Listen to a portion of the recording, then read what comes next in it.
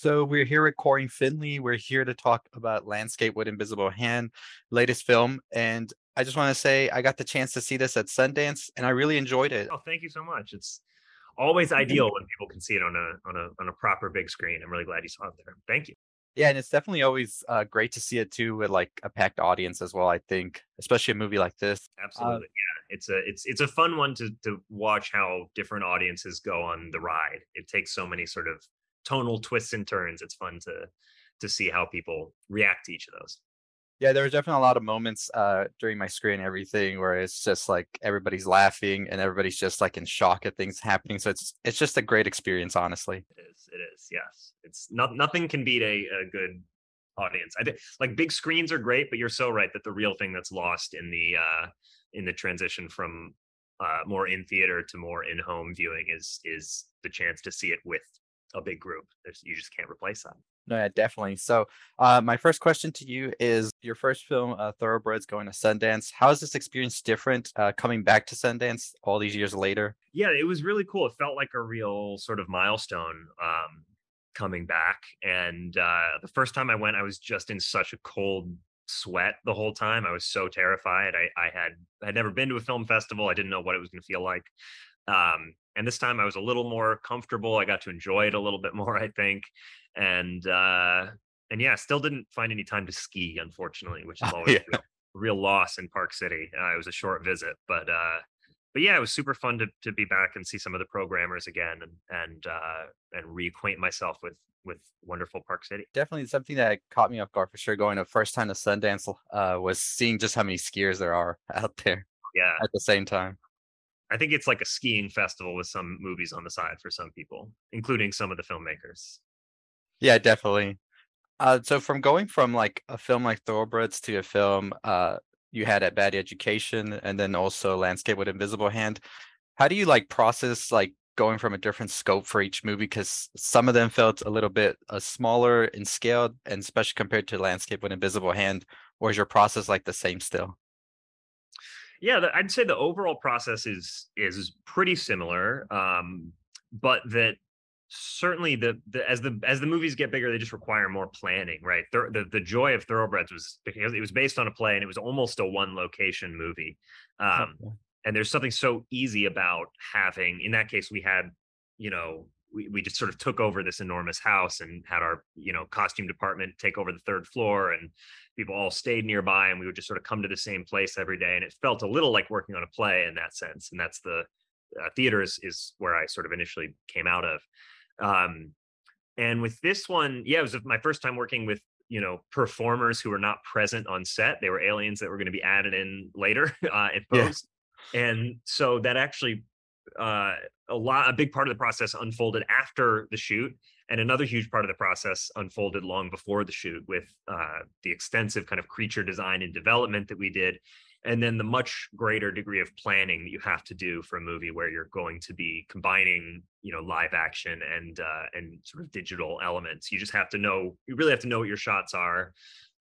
There's still some room for improvisation, literally and figuratively improvisation, but you do need to be a lot more planned out. I think the more your movie has a heavy post element.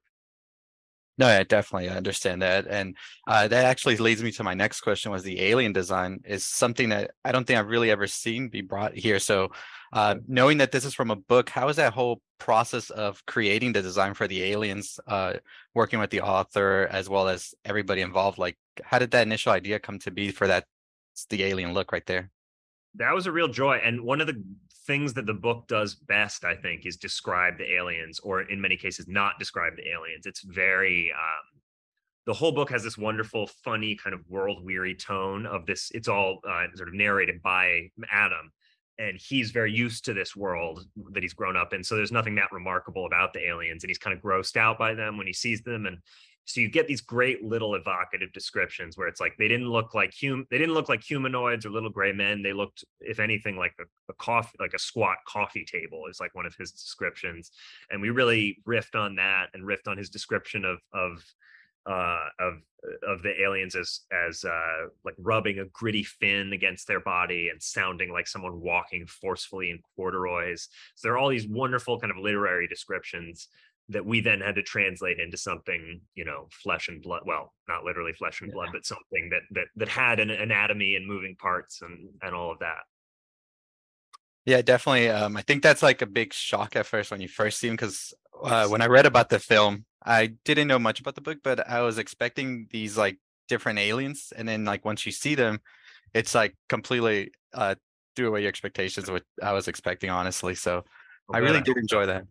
I hope so. Yeah, we really wanted my visual effects supervisor Eric DeBoer and I really wanted to avoid making like octopus aliens or spider aliens or little green man alien. There's a whole extensive Yeah. vocabulary of different alien types, and there's nothing new under the sun. You can't make something completely original, but we did not want it to. We didn't want to people watching the movie to point at it and say that looks like X, Y, or Z existing creature.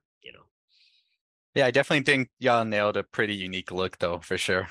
Thank you, thank you. So still speaking about the aliens, something also I did like enjoy about the film is that the aliens didn't necessarily come and conquer how you usually see alien movies with destruction and everything. They just use like the markets we already have and everything. So I thought that was a pretty interesting idea to throw out there, is that it can actually just happen that way as well.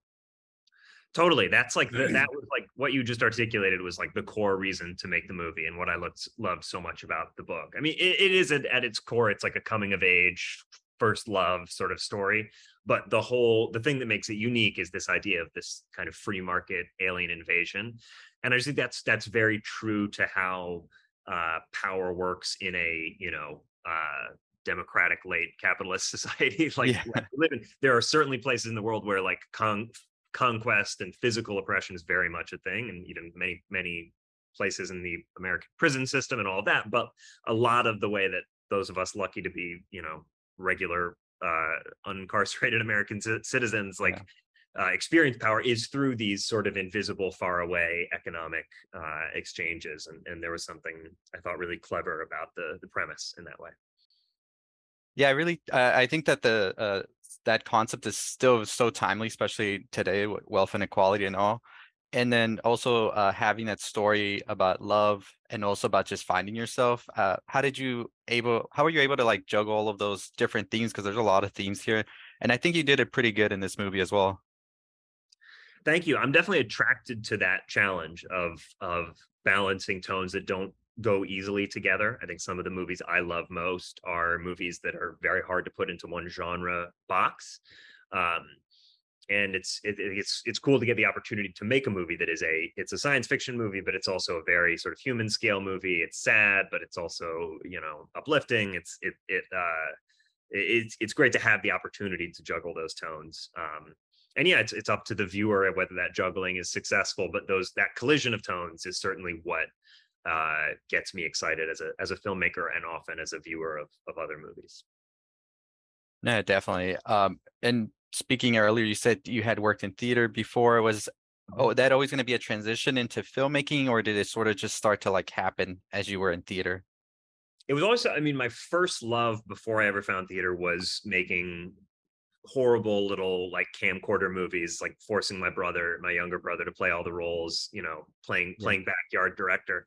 But then when I started going to school, even in high school, the theater was what was close at hand, what was available. It was a great sort of social world for a nerdy kid with social stage fright like me. I somehow didn't have like stage fright. I would feel more comfortable as myself acting on stage.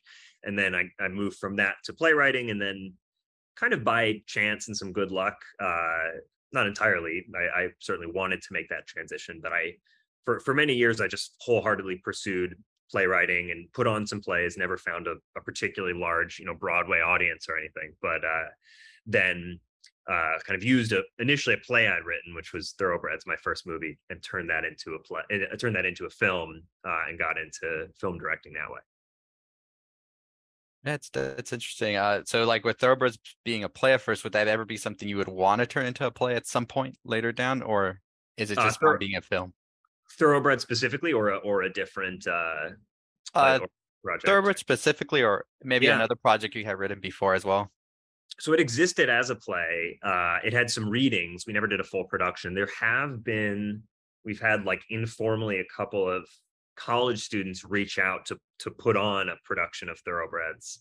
And I haven't been able to see any, but I'm all for that. I think that's really really cool and an unexpected fun thing.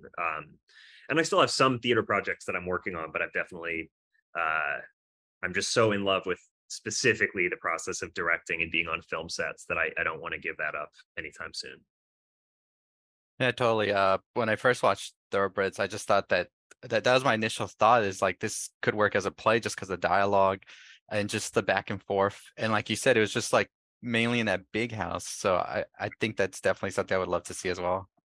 Totally, totally. Yeah, maybe one day I'll go all in on a theatrical production of Thoroughbreds. That could be Yeah, cool. I think so. So after coming out of Landscape with Invisible Hand, what would you say is like one thing you've learned from the set, the process that you're taking into your next project? I think that it's an obvious answer, but the biggest thing is learning to work with visual effects. It's such a specific skill. I think it's becoming increasingly important in movies. I think sometimes people lean on them too quickly when there are other ways you can do things practically, but also just the stuff that visual effects can accomplish now is incredible. Um, and there's a real artistry to the dozens of animators, hundreds of animators and compositors and just whole VFX houses that go into producing these movies.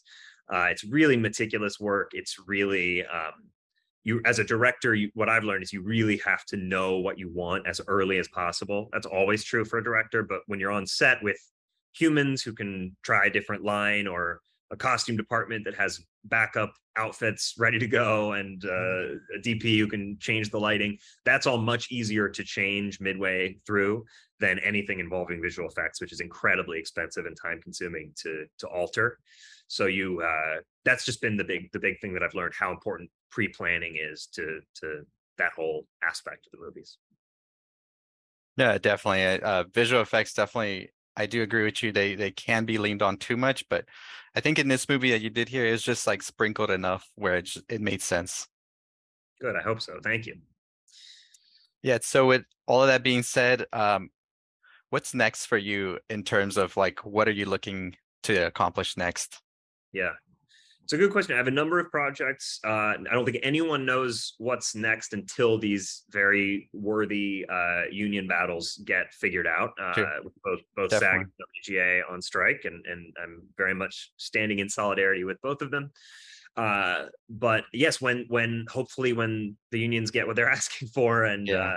and Hollywood returns to business, I think what we saw with Barbenheimer just recently when we were recording Yeah. this, I think indicates that the appetite for good movies in theaters at the biggest level has not gone anywhere, and so yeah, hopefully we all get back to it soon, and I have a couple different projects, none I can speak openly about yet, but something different. Yeah, we'll definitely be excited to check it out once that is coming. And I agree. I hope that the unions are able to get what they're asking for soon. And I want to thank you for taking the time to speak with us today as well. Thank you. It's been a real pleasure. Thanks for making the time. Yeah, and for everybody wondering, Landscape with Invisible Hand does come out August 18th, and we're definitely excited to catch it again with an audience again. So thank you again for your time. Thank you. Real pleasure. Thank you.